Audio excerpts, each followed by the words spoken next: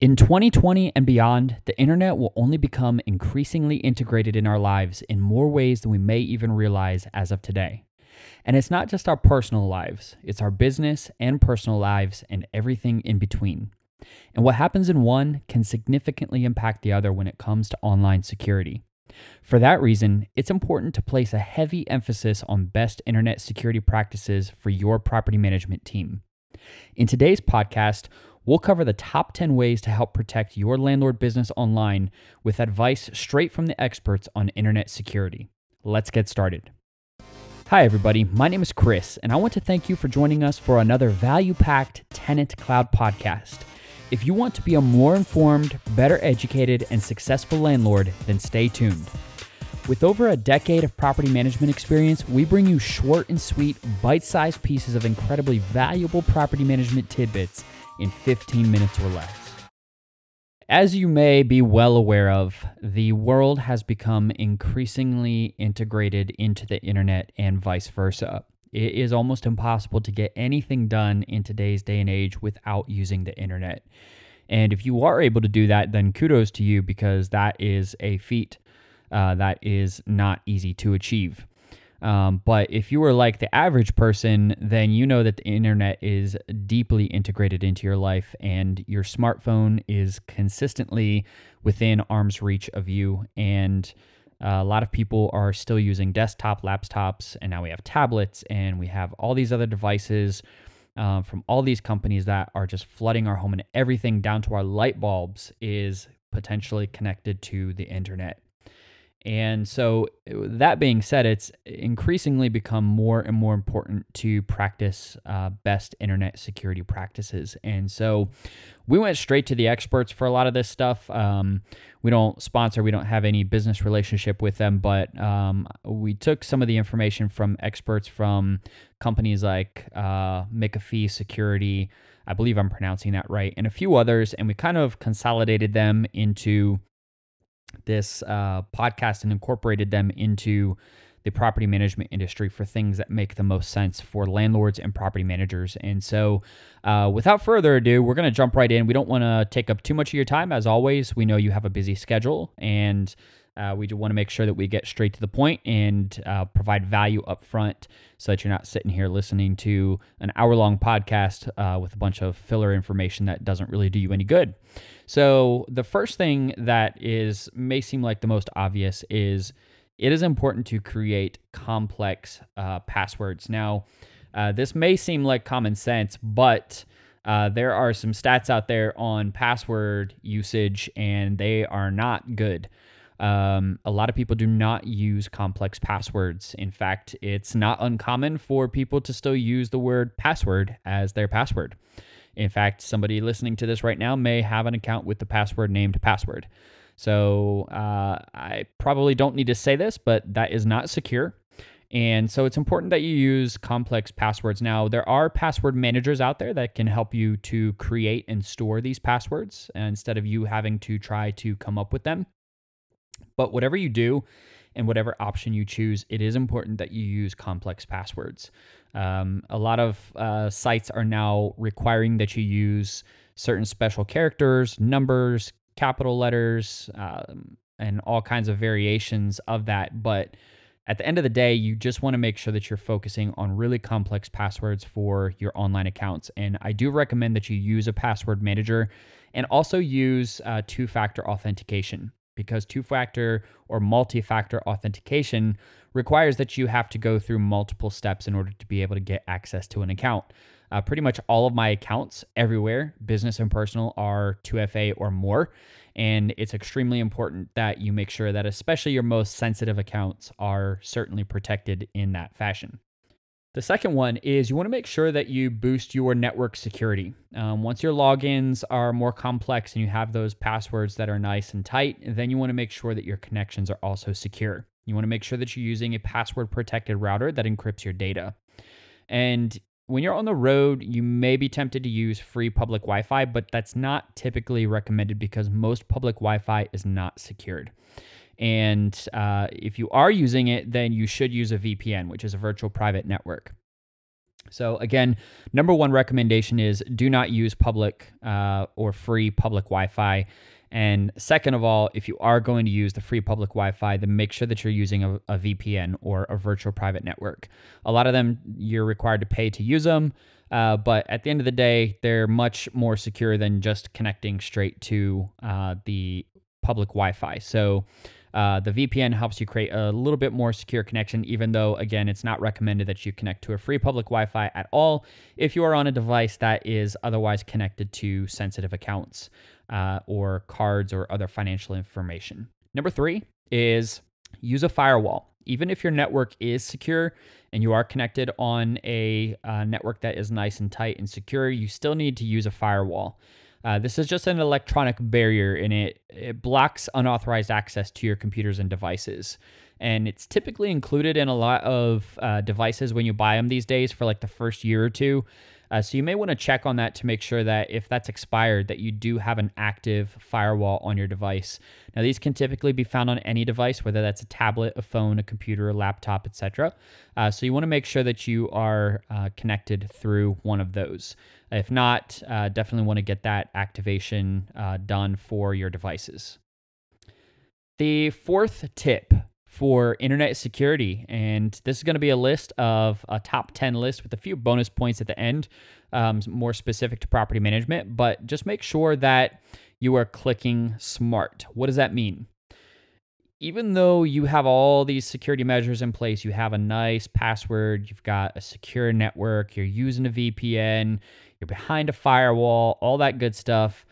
The problem is a lot of scams today involve links. And if you click on a link, then that can cause all kind of problems. And they've gotten really good at these emails these days. It could look like an email that is directly from whatever company you conduct business with, or you've received 1,000 emails from them. But it's almost impossible nowadays with some of these scam emails to identify that it is a scam email. And so I've just kind of made it a practice not to click on any links in any email ever, especially if you don't know the person or the company. But even with those ones, I still, I really don't click on links in emails if I can avoid it. Now, sometimes you can't because there's a link that you sign up for an account and it sends you an activation link and all that good stuff. Tenant Cloud even incorporates some of that in, but typically that's happening in the moment. You sign up for an account, they send you a confirmation email right away and it says click this link to blah, blah, blah. But in general, you want to make sure that when you are receiving emails with links in them, if you can just go straight to the website for that company, that is the best way to do it. Don't click the link, just go straight to it. Usually it's just a login link. It's going to redirect you to their website. Just go straight to the website and click login directly from the website. That's the best practice that you could possibly have when it comes to needing to access something in relationship to an email that you received. And when all else fails, also do not call the phone number that is in that email either. It's not just links anymore. It is also phone numbers. They have set up scam phone numbers so that when you call the phone number, it goes to a answering service of some type and the scammer is on the other end and they answer it just like as if you were calling that company, and you might not know the difference.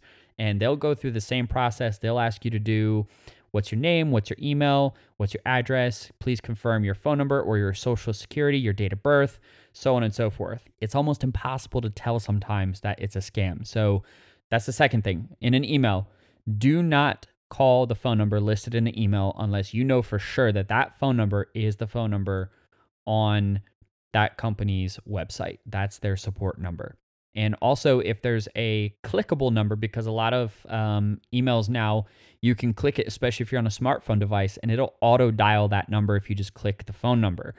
Don't do that. Just dial straight from your phone, go to the company's website, click the phone number from there. You can do the same thing.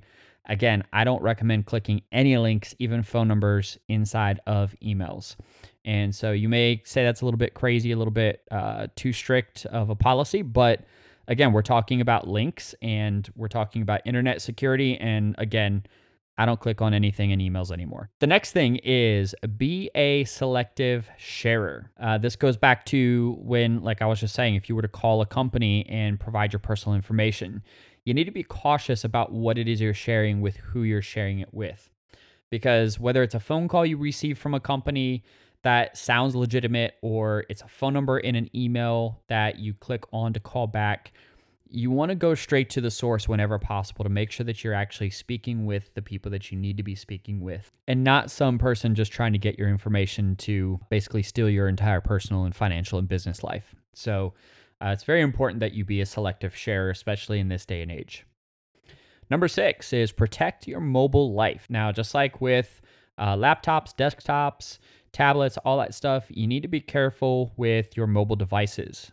This again goes not just to emails, but now also to text, because through Facebook Messenger, through texts, you can get links that way now. You can also get apps. And if you're downloading apps that you're not familiar with, those can have all kinds of stuff in them that is bad for you, that will track your usage and steal data from other apps that you're using on your device, as well as any key inputs, keystrokes that you put into your device. And they steal passwords that way as well. So even though the application might be in the mobile store, the smartphone store, whatever company you use, even though it's in there, does not mean that it is free of bugs and malware and so on and so forth. So you want to make sure that you're only using applications that you know, trust, and are familiar with in order to protect the integrity of your device. When in doubt, do not download the app. Number 7, practice safe surfing and shopping. Again, this is important because our mobile devices, there's apps for everything now, including Tenant Cloud has an app. And so if you have a Tenant Cloud app, and you're using your mobile device, your smartphone that you also use for your Tenant Cloud app or for other apps, and you are surfing or you're shopping or you're going to sites and so on and so forth, you want to make sure that it's got HTTPS on it, S, instead of just HTTP, because that typically indicates that the website is secure and uses encryption to scramble the data so it can't be intercepted. And you also want to make sure that you're on the lookout for websites that have misspellings or bad grammar in their address. They could be copycats. They could also be illegitimate sites. And so you want to make sure that I even recommend that you use something like a website ranking tool that helps to quickly identify whether or not the website is a legit website. And there's apps and things that you can download both on smartphones and on laptops and whatnot. And basically, it's just a little thing, a little window on my computer up in the top right that just says, it's color coded, it's green, yellow, orange, red. And if it turns red, that means that the site may be a copycat or a malicious website, or it's been hacked or whatever. If it's green and it's got 100 out of 100 score, then usually that means it's the legit site. It's the site I'm intending to go to.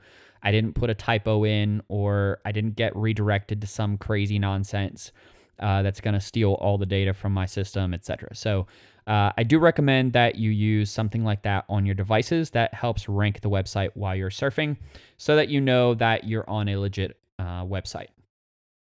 Number 8, keep all of your software updated so that you have the latest security patches. It is important on any device that you use that you are using the latest software, because a lot of these updates typically include some type of security updates to the system that are include the latest patches for securing any of the latest bugs or malicious content, etc., that is out there that could get through the loopholes in whatever system you're on. So it is important that you keep your software system up to date, keep your apps up to date, and keep your security software up to date. So basically, again, keep up to date.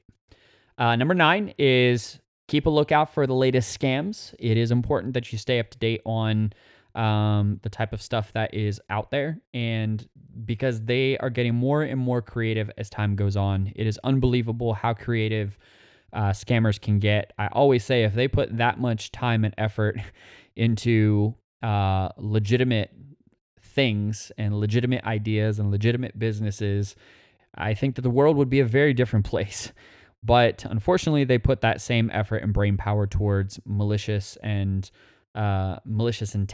and they continuously innovate and come up with new ways to steal. And so it's important that you stay up to date on what's going on out there and the different ways that they're able to acquire data. I'm never surprised by the number of ways that they continuously innovate and change the way that they try to scam people out of money. It's unreal. And so it's important that you stay on top of that. Number 10, last piece of advice is just keep your guard up and just make sure that you're always prepared for things that you may not have seen before, and be careful about which sites you visit. Be careful about the posts that you see on social media that you click on or that you share with other people. Make sure that you're backing up your information online. Make sure that you don't associate or don't connect with anything that you're unfamiliar with. That includes emails, texts, messages, social media, apps that you aren't familiar with. Pretty much a recap of everything we just went over. Just make sure you keep your guard up, and you'll save yourself a lot of trouble down the road. The last few things is you want to make sure that you're keeping an eye out for specific things in emails. And especially as a landlord or a property manager, you get emails all day long from people you don't know, don't recognize, you've never met, because a lot of times you might think that it is an email from somebody sending you an inquiry or wanting to tour your property, or maybe it's a tenant or someone who knows a tenant, and so on and so forth. And so you want to make sure that you are looking out for things in that context that don't really line up. They don't really make a lot of sense. And so that's more difficult and easier said than done, but it is important. And I had these come through when I was managing over 500 units and at once, and there were a lot of people that I didn't know everybody's name, because it's impossible to know 500 people's or more all of their names. And so it's important that you just keep an eye out for that stuff, especially as a property manager or landlord, because you're receiving so many emails from a lot of people you don't know, or you've never received an email from them before. And so using and implementing these security practices, no matter who the email is from, is extremely important for your property management business. And so definitely want you to stay as secure as possible out there. As far as Tenant Cloud goes, Tenant Cloud does use a 256-bit encryption through SSL, so it is secure, and the information is treated in the strictest confidence, and it's stored in highly secure Amazon Web Service data centers. So, and it is backed up through the Amazon Web Services. However, I always do recommend that you routinely, once a month, once a quarter, once a year, whatever it may be, export your data out of Tenant Cloud. You can do that by going to your settings in Tenant Cloud and click the Export Data button, and you can export all of your data out of your Tenant Cloud account at any time. And you can store that information outside of Tenant Cloud. Although it is backed up, it is in Amazon Web Services, but just in case, it's always nice to have that copy also on either a cloud somewhere else or as an Excel file or whatever. And so you do have that option on Tenant Cloud. As always, thank you for taking the time out of your busy schedule to listen to this Tenant Cloud podcast. We hope that you have found value in the time that you have spent listening to it. And if so, feel free to share this episode with any friends, colleagues, or family members who you believe may benefit from the information that we've discussed, and to help keep others safe in their business as well. It's not just applicable to property management or landlording, it's applicable to all areas of life. And so if you found value and you believe others would also, feel free to share it or give us a review on one of the podcast websites, whether that's Stitcher or Spotify or Google or Apple Podcasts, etc. We'd love to receive your feedback. You can also read our blogs at tenantcloud.com/blog, or you can listen to our podcast, like I said, on any podcast platform such as Apple, Google Podcasts, Spotify, on our Tenant Cloud YouTube channel, where you also find full system demos, webinars, and other media content. Again, thank you for listening, and we will look forward to talking with you next time.